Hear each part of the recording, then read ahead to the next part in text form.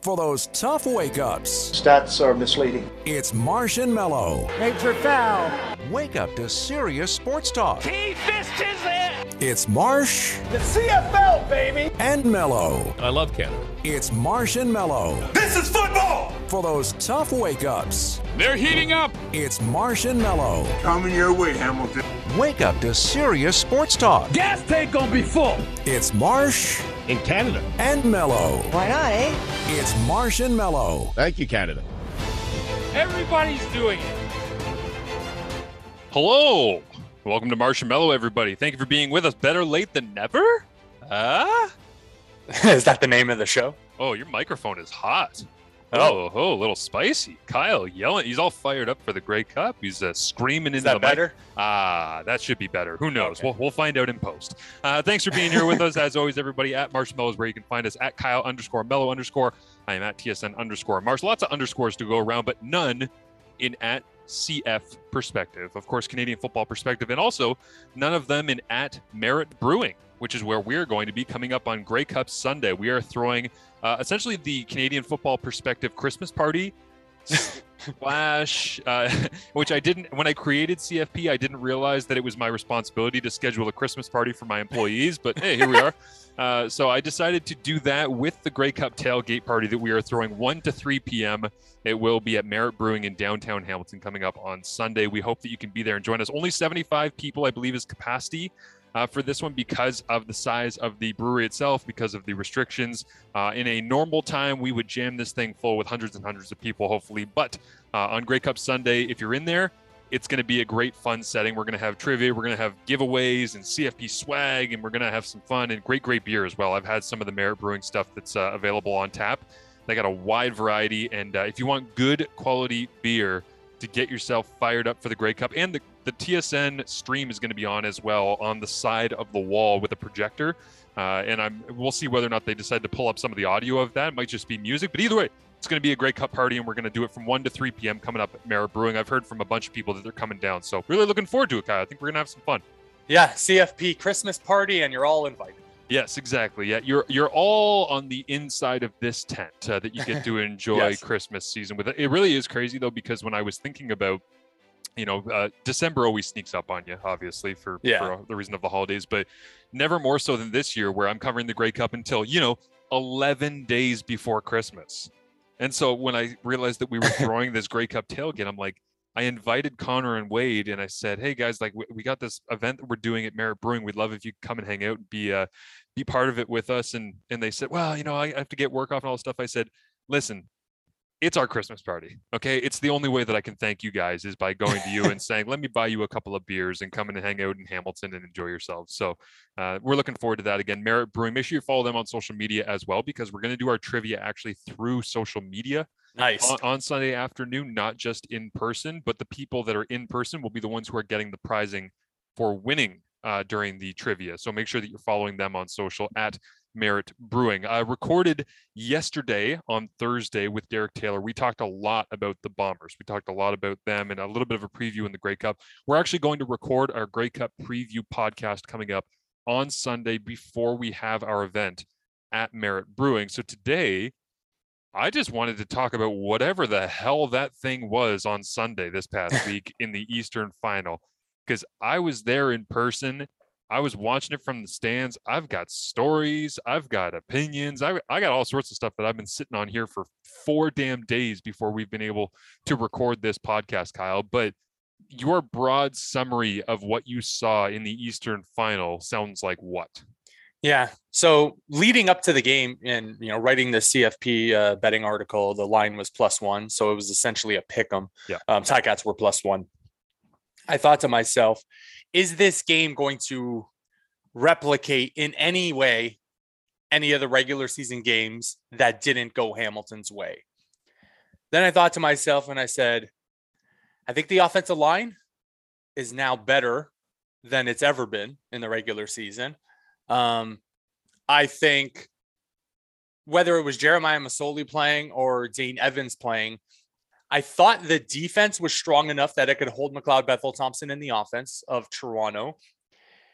And I expected Jeremiah Masoli's offense to improve just enough where the Ticats squeaked it out.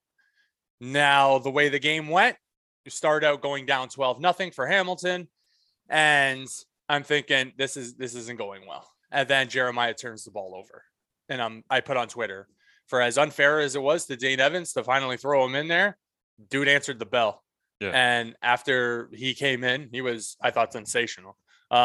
So now for, the Ticats, you lean on that going into the Grey Cup. But for Dane Evans, I think he proved once again that he is the future of the Ticats, but the future is now. And he is the current quarterback of the Ticats going into this game. But his performance against the Argos, I was actually messaging back and forth with his father on Twitter after the game. And I said, you should be very proud, because as a lifelong Hamiltonian, I can't remember a better quarterback performance. I really can't. The circumstances, him coming in,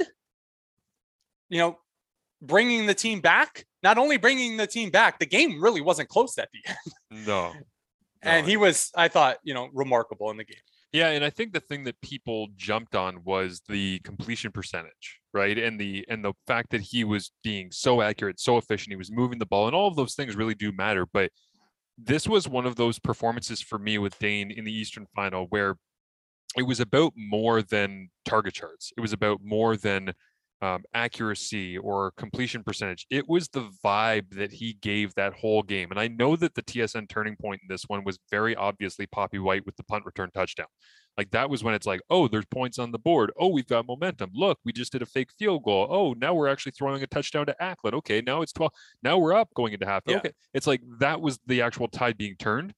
But I'm telling you, like, this was an interesting conversation I had with Nataya J, because I'm doing stuff with him on Grey Cup week here throughout with CFL.ca, where he said to me, do you think that if Jeremiah is in and they get that punt return touchdown, that the Ticats would have had the same result? And I said, honestly, no.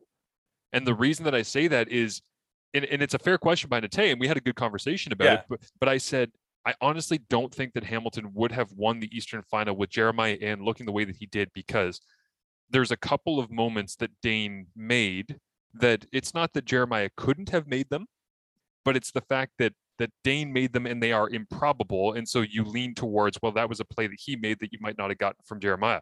And those plays to me are obviously the strip, like before half, that saves you some points, which doesn't really end up mattering huge in the end, but it really did feel like, wow, Hamilton, like they're living by the skin of their teeth here, and they might just be able to squeak this one out. And of course it wasn't a squeaking by the end, but for him to be able to rip that football out unintentionally, like he said that he was running at Dexter McCoyle. He knew him from when he played at Tulsa, and he said he's a big body, and I was just trying to get a little bit of weight into him, and I ran into him, and when I bounced off, the ball was just in front of me, and I just kind of like reached at it, and it just popped out, because my hands were frozen. Like, anybody who's at that game knows that anybody on the football field, doesn't matter if your hands are in front of the heater. If you spend 2 minutes on the field without the heater, your hands are frozen. So I totally understand why the ball came popping out. But there was that play, and then there was the throw to Banks, which was actually his longest in the air attempt of the day for Dane Evans, where he rolls away from the pressure in his own end, fades to the right, and sees Speedy. Speedy reacts, gets out in the scramble rules, runs towards the sideline, and Dane just like sidearm sling, bang, and just rips that thing down right on the money. Banks catches it, turns up, runs for an extra 15, 20 yards down the field. And again, it's like, it's not that Jeremiah couldn't make those plays. It's that Jeremiah, the way that he looked in the early part of that game, did not appear to be the type of quarterback that was going to make those plays. And I've always said that the knock on Masoli is, when he starts bad, he typically ends bad. Like, there's not a lot of evolution in game. If he starts well, he ends well, usually. I mean, there's not a lot of games where he throws 2 interceptions and comes back and throws 4 touchdowns in the second half. That might exist out there. I can't remember one off the top of my head, as somebody who's covered the team for every game from 2015 until 2019 at the end of the season. So that's why when he looks a little shaky and they go to Dane and Dane gets in a rhythm, I'm like, it's over. Like, Dane is in. Dane's going to run with this thing, and he did. And I'm with you in terms of overall Ticats quarterback performances. Again, I'm sure there's been ones with bigger yardage. There's been ones with more, definitely. There's been ones with more touchdowns, but it was the moment, and it was his control of the situation. Like, never was there a time, even when he took a sack or a pass got knocked down when he was trying to send it down the field, when Dane gets upset in a big moment, it's a shoot, dang it, and runs to the sideline and goes and regroups and comes back out. There's no lingering in the performance from drive to drive. He's so steady, and it feels like he gave them so much confidence. Yeah. And, I think Dane Evans mentioned it post game. And, a couple of situations. Look, reality is reality. And, the Ticats offensive line, they still have their struggles. I just think they're better off now than they were definitely at the beginning of the season when he was in their starting games, right? Where he win against the Alouettes. And again, that game wasn't really close early on in the season. The Ticats' first win of the year, where he gets sacked 6 times in the game. And Hamilton was able to find a way to win. There were moments in that game against Toronto on Sunday where he scrambled and he tried to get out and he tried to make a play and he got tripped up after like 3 yards, where he wasn't able to get a first down. And you can see the frustration on his face and he slams it.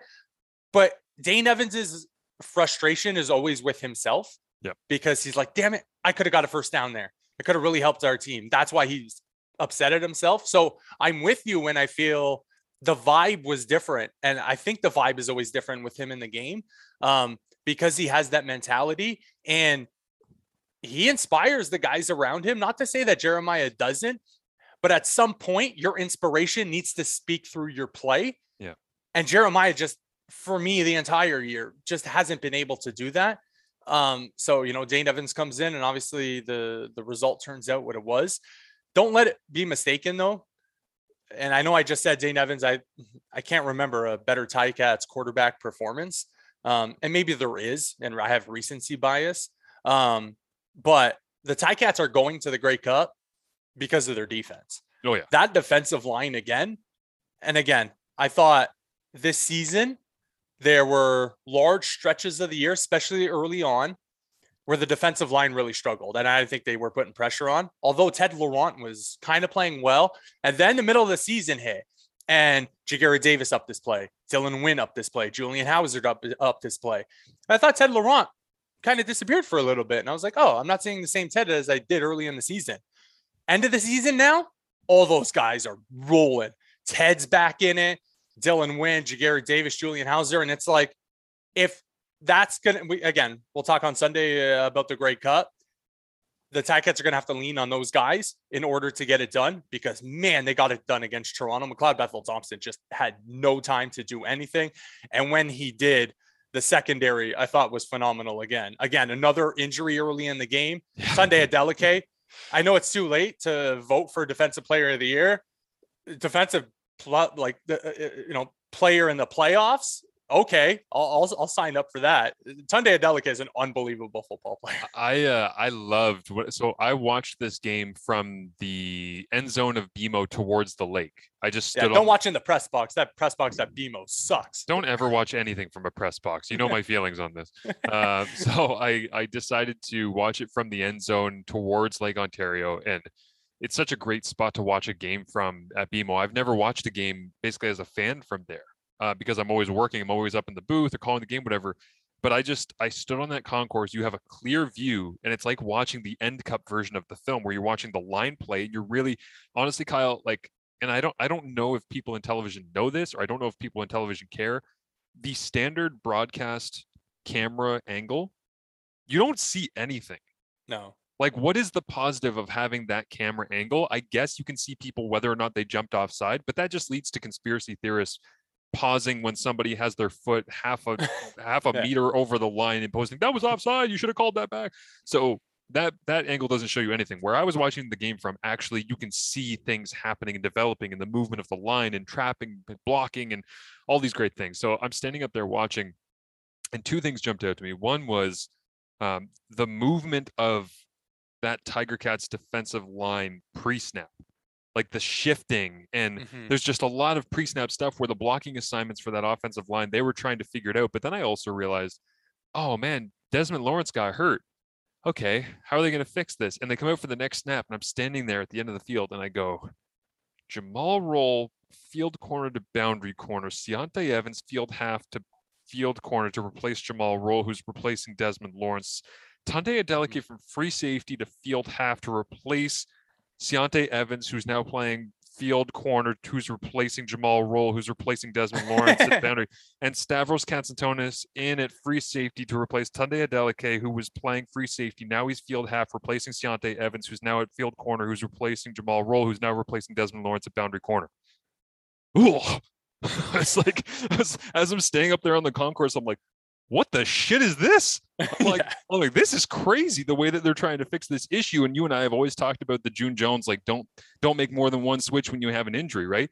And I've never ever seen an injury that led to a 4-position shift.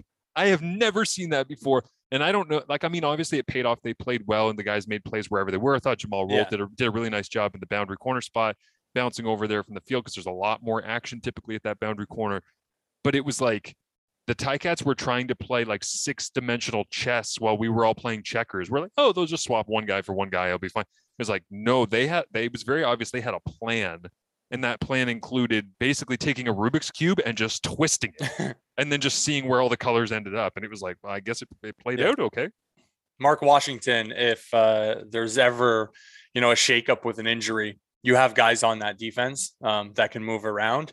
And if need be, you could put Ja'Garrett Davis at Sam linebacker. What the hell was that coverage?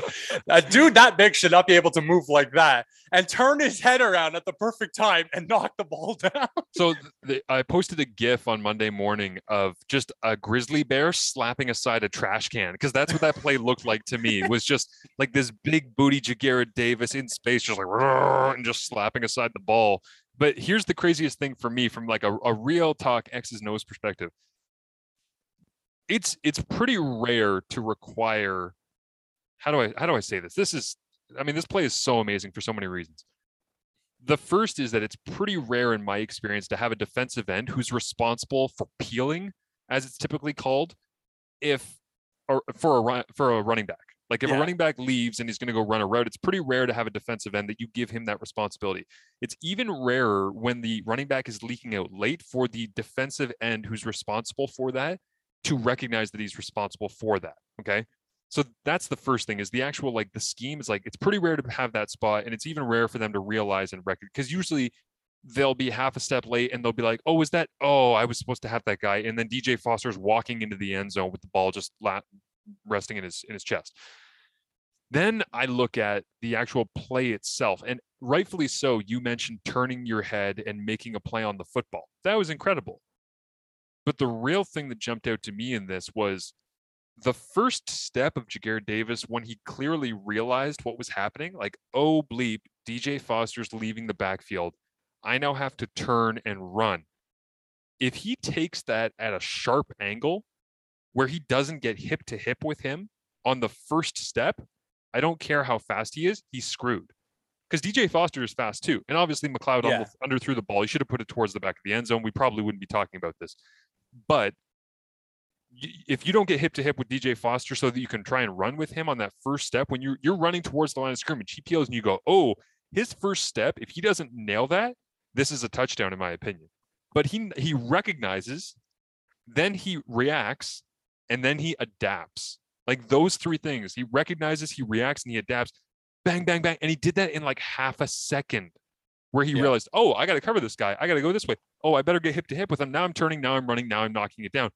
I'm with you. I was watching it from that end zone because that's the end zone that I was standing in at the concourse level. And I saw it happen as he peeled. And, I've got my hood up because it's windy and it's snowy and I've got a mask on and all. And I just started chuckling to myself as I'm standing alone, like a total crazy person. I was just standing in the crowd, like Dr. Hibbert from The Simpsons going, yeah, because I just couldn't believe. I'm like, this is amazing. How is it possible that he made that play at that speed against that player? Yeah, it wasn't just the athleticism about the play. It was the smarts of the play. And if he's late in any way, like you said, he barrels over the running back and all of a sudden it's a pass interference call. Yeah. Illegal contact downfield. It's first and goal from the 1 yard line. Yeah. But Ja'Garrett, like I said, was able to read it. I don't know if he read the running back's hands going up for the catch, and he just turned at the perfect moment and knocked the ball down. And I was like, that's an unbelievable play. That's a guy who's been in the Grey Cup every year. He's been in the CFL. Yeah. And Tunde too. Tunde too, right? The 3 in Calgary and then obviously in Hamilton.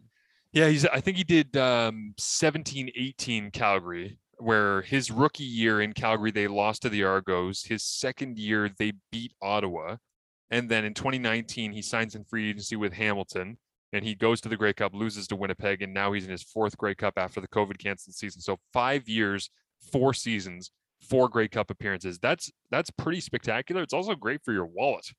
Like Tunde is getting the playoff bonus and he's getting the Grey Cup appearance bonus every year. What he's really going for is the winning the Grey Cup bonus, because that's a significant bonus for those guys that plays into all of this. So it's a great prize, and of course, getting your name etched in history is awesome. But like, I actually thought when people were making a big deal about, wow, he's been on all these successful teams, I'm like, that's actually good for your wallet too. Like that reinforces if I'm Tunde, like you make a lot of plays, you become a stud player like this, then yeah, you're going to get in successful situations and get a chance to play in Grey Cups, but you're also going to line your pockets a little bit more. And like his play over the last like 3 weeks with the changes in position and him going to halfback repeatedly. By the way, shout outs to Stavros Katsantonis, because that guy has been unbelievable as well. Credit to Drew Alameg for finding another one. I just said that. I was like, oh, he got another one. Another guy who's going to be a absolute baller on the back end for, the Hamilton Tiger Cats. But, Tunde, it's like his play over the last, month. Now he's not pigeonholed, right? Where it's like, oh, he's the most athletic Canadian defensive back, so we're going to stick him at safety. Yeah. Oh, hell no. You can definitely put him at, at halfback. And that dude's physical as all hell. I put him at Sam linebacker and say, go get the running back. And he's such a great tackler. Just an unbelievable football player. Here's a question that I was thinking about when on Monday I had to write an article on CFL.ca talking about who has the positional advantage for each of these teams. So, defensive backs, who has the advantage, linebackers, etc. And when it came to defensive backs, I thought, well, I mean, Brandon Alexander is a hammer. Like, he's going to come downhill and try to punish you. He gets involved in the run game and all that.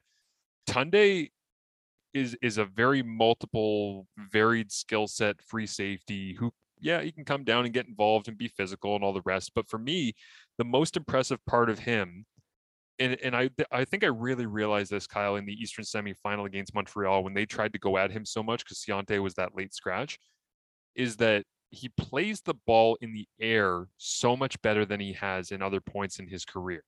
And I say this as somebody who watched him a little bit at Carleton, scouted him a little bit in the CFL draft, watched him obviously in his early days in Calgary. When he came to Hamilton, like, there was a play in the Grey Cup in 2019 where he just balls up in the air, opportunity to make a play on it, and just botched it.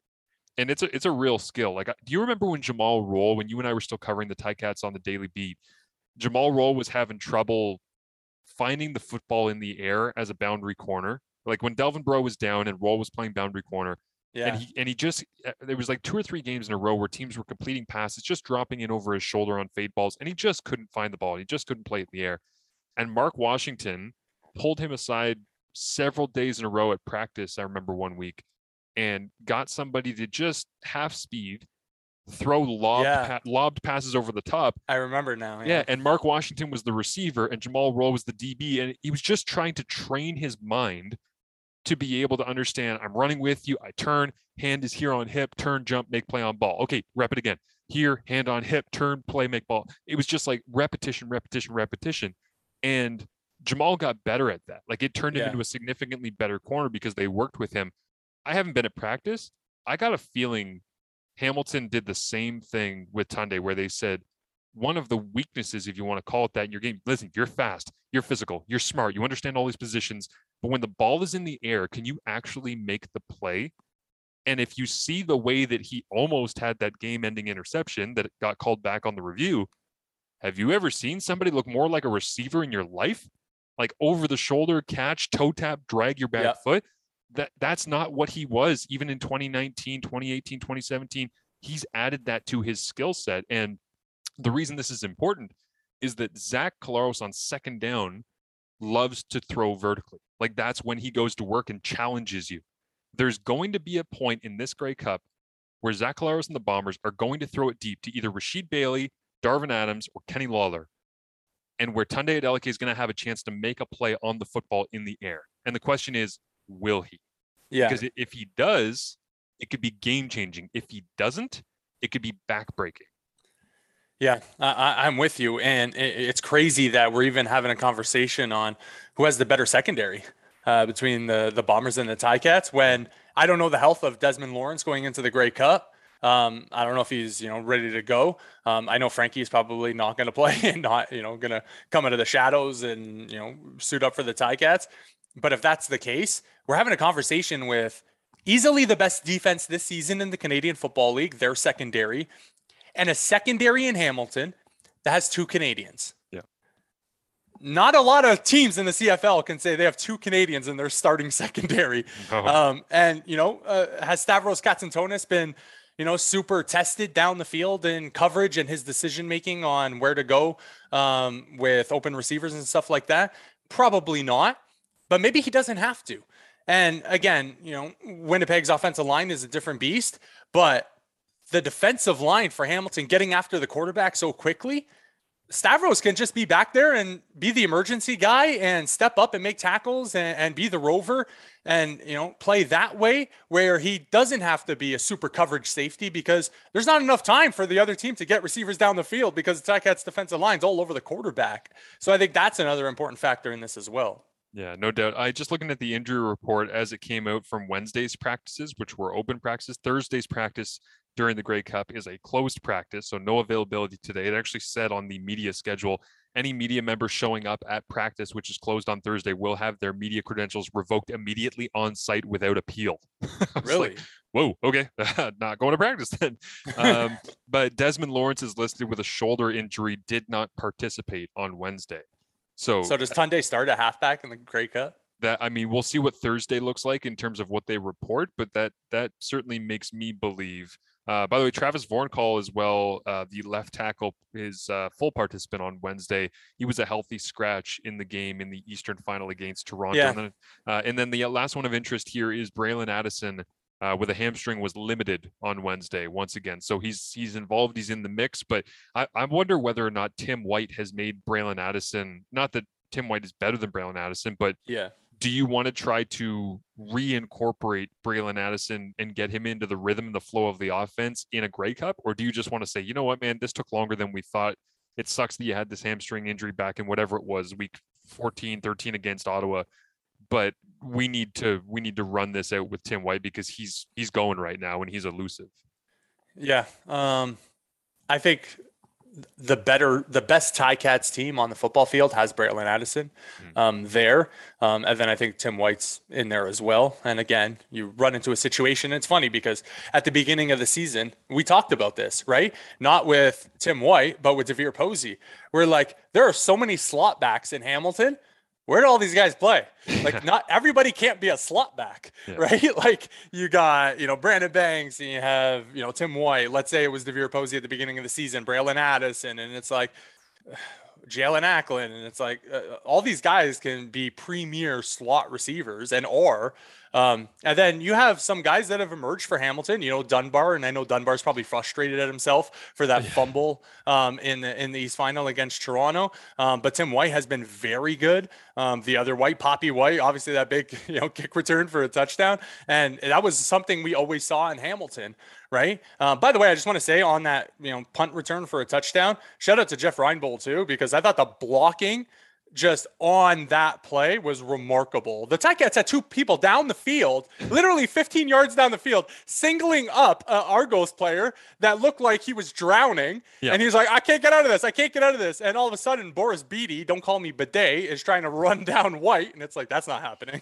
I actually was so angry at myself on that return because I'm a special teams nerd and a special teams novice. Like I don't understand the chaos. I have a little bit of understanding, but as a quarterback, you don't sit in those meetings. So I've never really received the education, but I like to try and learn what's happening with special teams. And so I always look for the double because it's the most, I don't know how to say this other than to say like, it brings out the greatest amount of empathy in me to watch one person get worked by 2 people on a football field because you're not going to get out of that. And the job of the one person is to let them eat you.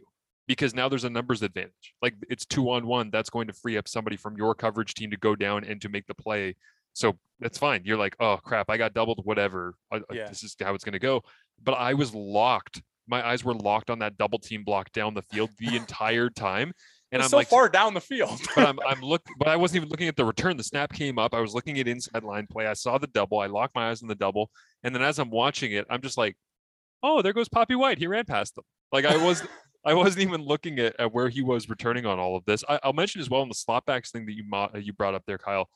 I went back and wrote for CFL.ca today about week 1 when the Bombers played the Ticats and just how rusty everybody was. Oh, it's a completely different team for Hamilton. Yeah, 100%. But it was like, on top of being different personnel, like the people that you know and that you trust from the Ticats. Like if I were to say to you, who are the players that you feel without a training camp, without preseason, you would feel the most ready to play football right away? For me, Brandon Revenberg would be pretty high on that list.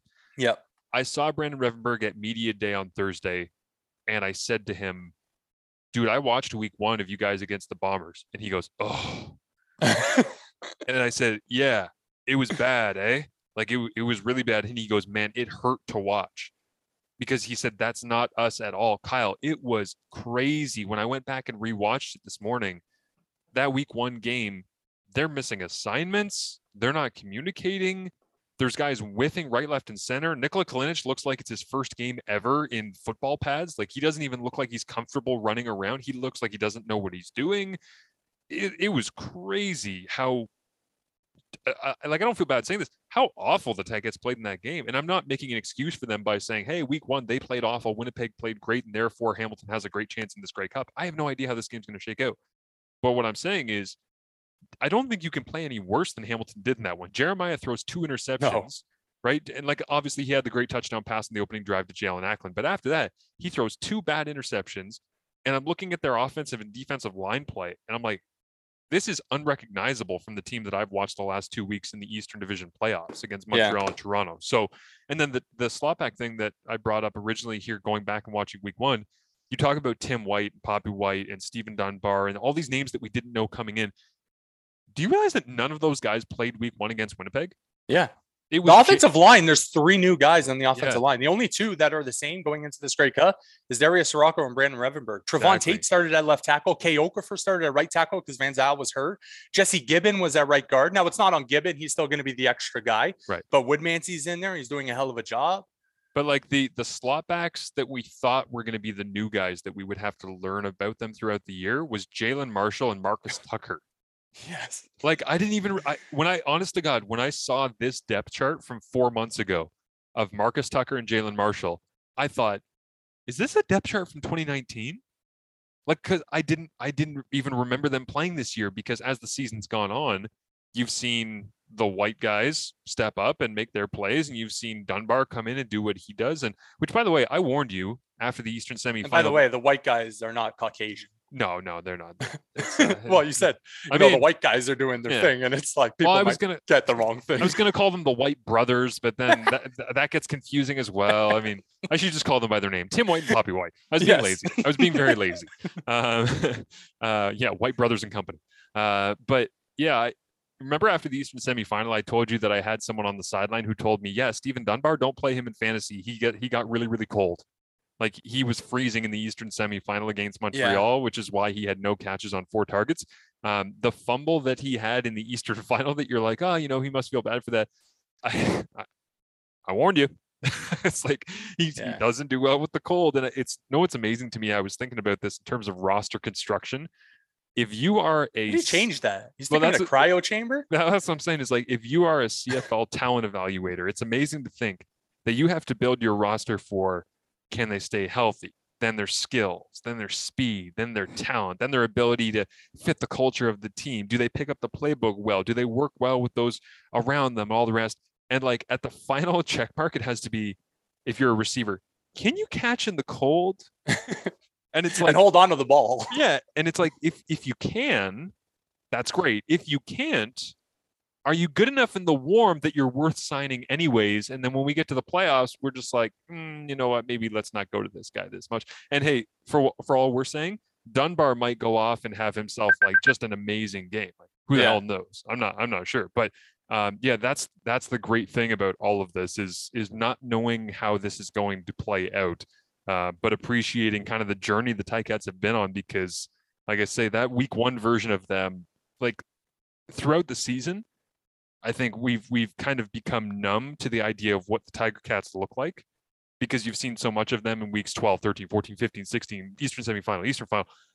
I'm telling you right now, if you go back and you watch the first quarter of week one, I swear to God, you're going to just go, what the hell is this? Mm-hmm. That's not a professional football team that's on the field in week one, which again, coming off of a COVID season and not having any ability to hit in training camp and not having preseason games, I don't know what else we were expecting, but like, because we hadn't had football in so long, I think we looked at that week one as anything is better than nothing. And it was in the moment.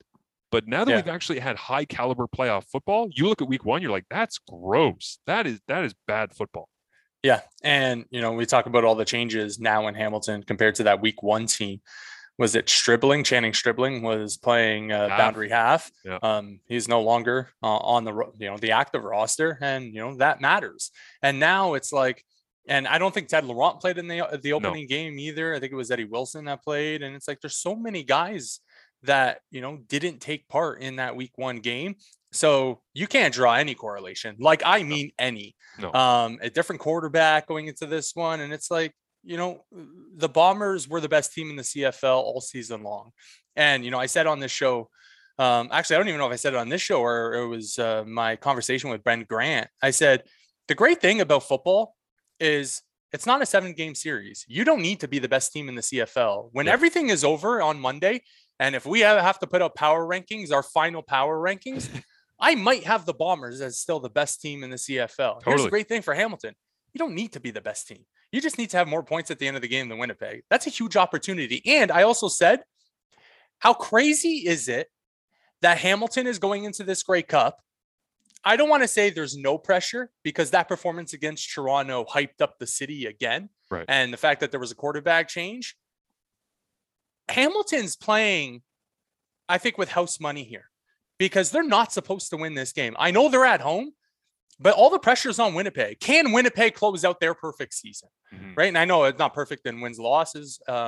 But for a large part of the season, nobody could stay even close. What was it? 6 or 7 straight double-digit wins. They've never trailed. That means something. I was looking up the score splits.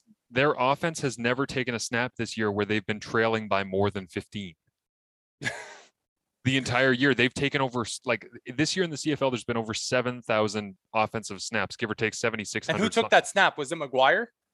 Probably, yeah, against Montreal. So the actual score split is probably more like 10 points. That is not has been their norm. So yeah, I'm with you. Like for Hamilton, here's what I'm really excited to see. And obviously, we'll be all hyped up and we'll be having the beers and talking about this coming up on Sunday for Merit Brewing. But I just want to mention this to kind of put it in people's minds right now that are either you have a Grey Cup ticket or you're thinking about going to the Grey Cup. Is I think this is a once in a lifetime experience. And I know we have the Grey Cup coming to Hamilton in 2023. You don't know whether or not your team's going to be in it. You don't know what the situation is going to be. But I'll promise you this, in 2023, even if miraculously Hamilton plays in the Grey Cup again at home, which is improbable based on what we've seen in the past, because I believe they're the first team to play in the home Grey Cup since the 2013 Riders, who defeated Hamilton. Yeah. Even if that ends up happening, you will never have a situation that is so perfectly aligned where it's Dane Evans again against the team that beat him in his first Grey Cup appearance. You won't have the situation where Andrew Harris is public enemy number one, because is Andrew Harris going to be playing in 2 years' time? I have absolutely no idea. He's a running back. They get the crap kicked out of them every single game. We've also been saying that for half a decade. Yeah, I agree. But it's just like, I don't know if he's going to be there. So I don't know if you're going to have enemy number one. The crowd versus Andrew Harris, I think, is going to be the most fun part of just experiencing and soaking in this Grey Cup. Obviously, Arkell's halftime show stuff is great, and Dane getting a huge rising ovation when he takes the field for the first time in the first quarter is going to be fantastic. And the first touchdown when fireworks go off for Hamilton, I think that's going to look pretty cool. And there's going to be a lot of fun memories that are going to be made out of this, that I just feel like you might live a long time and not have that feeling. You might not have those interactions, and to see it with your own eyes it's something that you can only get once. You and I, Kyle, we lived that crazy snowy 2017 Grey Cup in person, And we both left that stadium that night saying to each other, we just watched something with our own eyes that we will never, ever forget because of how insane it was, how special, how unique. It was the snow. It was Shania Twain. Coming out with the Huskies. It was our boy Declan Cross getting a couple of 2-point conversions. It was I was hyped. It was you getting a text from Stu Gotts or a message on Twitter, and I remember you being so hyped. Yeah, it was, the whole thing was just crazy, right? So, I want as many people as possible to experience that. With that being said, God damn, why are the tickets so expensive for people? I know. It is what it is, though, right? I know. And I'm not going to knock on this for a long time. I just want to mention, I had a friend who messaged me the other day and he said, man, I've been listening to your podcast. I'm really fired up. I want to go to the Grey Cup. I messaged the tick rep. The cheapest ticket they said they had for me was $439. I had a buddy that just purchased two for 400 something. Like, what are we doing? Like, I know. But he said YOLO. Yeah, well, I agree. And that's what you rely on is the YOLO crowd. That he's a massive Ticats fan. Yeah, that the week of you're relying on them. And I guess for me, the frustration on this, and I want to say this before the Grey Cup, because after the Grey Cup, everybody's living in the hungover haze of greatness of what a night that was. But moving forward on Grey Cups, that's unacceptable, man. Like, I don't care what your price point is that you think is right. You know, what's the difference between 200 and 300 or 100 and 200, whatever. I'm just saying, like, I've got a kid now, and I want my kid to be able to experience things growing up, and I want him to be able to go to things with his friends. And like, when the Grey Cup is in Hamilton in 20 years, if we're adjusting for inflation and things like that, is the Grey Cup ticket going to be $600 for basic just get in? Might be $1,000 the way inflation is going. Well, I mean, it's just like, and I'm not an economics or a mathematic expert, but I'm just saying, if you want this league to not only survive but thrive and to get younger and more exciting, there's not a lot of young people sitting around with $439 waiting to just blow it. Like, for a lot of people, the age demographic the CFL wants to target, that's the month's rent. Like, you can't be asking a kid, hey, do you want to pay for your rent in your student house this week? Or do you want to go see the Grey Cup in person? Like, I understand it's a moneymaker and all the rest. I get the dynamic behind it. I just want everybody to enjoy our national celebration in a way where it doesn't feel so insane. Because when I saw that number, I just thought, who the hell's paying that? Who's paying that on short notice? And the people who are paying it are not the crowd that the CFL is hoping to develop over the next 10, 15 years. Yeah. And, it's a shame because if you are, a 22 or 23-year-old person and you want to go to the Grey Cup and you're like, ooh, Dad, do you want to go to the Grey Cup with me? If that dad is a massive CFL fan, that dad's going to buy tickets for himself, right? And he might buy two, but he might take his buddy with him. Like, this is the problem that I have, right? It's like, not only you're deciding on whether or not you can afford the Grey Cup, how many people are you taking? How many tickets are you buying? Husband and wife at $400 a pop. Okay, this is $1,000 trip in my city. That's crazy, right? Like, even in Toronto, even if you're from the city of Toronto, if you spend a weekend in a hotel, you ain't spending $1,000. No, it is crazy. Yeah. So I just, anyways, I had to get that off my chest and hope that's better. The other thing that dealing with the stadium experience and going, I saw, remember after the Eastern semifinal when I said I tried to get a small cup of coffee and it took me about a quarter and a half. Oh yeah. Is BMO better? No, BMO. I did the exact same thing at halftime. I went to go get a cup of Joe. And when I did, I went to a bathroom where the line was weaving so long through the concourse that you didn't know where the food line started and where the men's bathroom line began. And then you get into the bathroom and you quickly can diagnose the issue. 5 urinals. How do you trough? They like to have at the Ralph. Well, there was a guy that came out of that bathroom who was chanting, "We need a trough. We need a trough." But that guy knows. Yeah, exactly. He's been to a Bills game or two. But I was like, how do you invite 20,000 people to your stadium and then have your bathrooms with 5 urinals? Yeah. How is that a thing? Like, you want people to buy all of the beer and all the concessions, and then you're going to give them 5 urinals.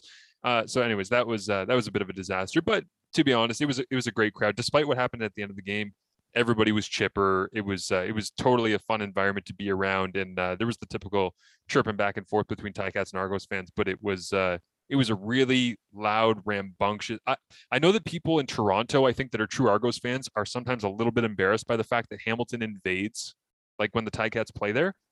I actually think that the best version of BMO Field is a 50-50 crowd.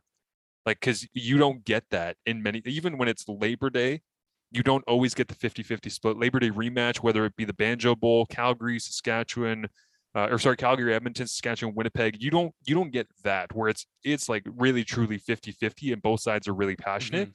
That's really unique to the rivalry of the Ticats and the Argos. So it was such a cool environment to be in, and it only gets crazier coming up this Sunday. Yeah. But you know, I don't know if you want to talk about it, the crap that happened after the game with Ticats fans. I got to do a radio hit, so I don't think we have time to talk about it. But okay. So let's wrap up the show. Yeah. Maybe on Sunday we'll talk about it. I think that might be interesting. It's 2:12 in the afternoon of us recording this show. What's the date today? Thursday, December 9th. Yep. I, Kyle Mello, want to declare the U is back. Mario Cristobal, let's go. Yeah, best available Cuban. They got the best available Cuban off the board. By the way, the last 2-3 days I've been listening to the Dan Le Batard podcast, and all they're talking about was Manny Diaz like screwed over by the university? I'm just like, Mario's the guy. Yeah, I mean, he wanted the job. when you can get rid of a Manny and bring in a Mario, it's peak Miami, baby. That is exactly what you need in that spot. So we do want to remind you one more time here before we wrap up for today. We are doing a Grey Cup preview podcast. It will be out Sunday at 1 p.m. sharp. We're recording it at noon at Merit Brewing, and then we're going to host our event from 1 to 3 p.m. down there. We hope to see you. Come out, have some fun with us. And as always, thank you to our good friends at Fox 40 and at Sawdust City Beer. Sam Corbet is going to be on the scene coming up on Sunday, hanging out with us at Merit Brewing, having some beers and enjoying all the Grey Cup festivities. So we're really looking forward to sharing all of that with all of you. Follow us on social media at CF Perspective, at Kyle_Mello_, and I'm at TSN_Barsh. For now, have yourselves a wonderful and safe Grey Cup Festival. We will talk to you coming up on Sunday afternoon. Between now and then, have fun, everybody.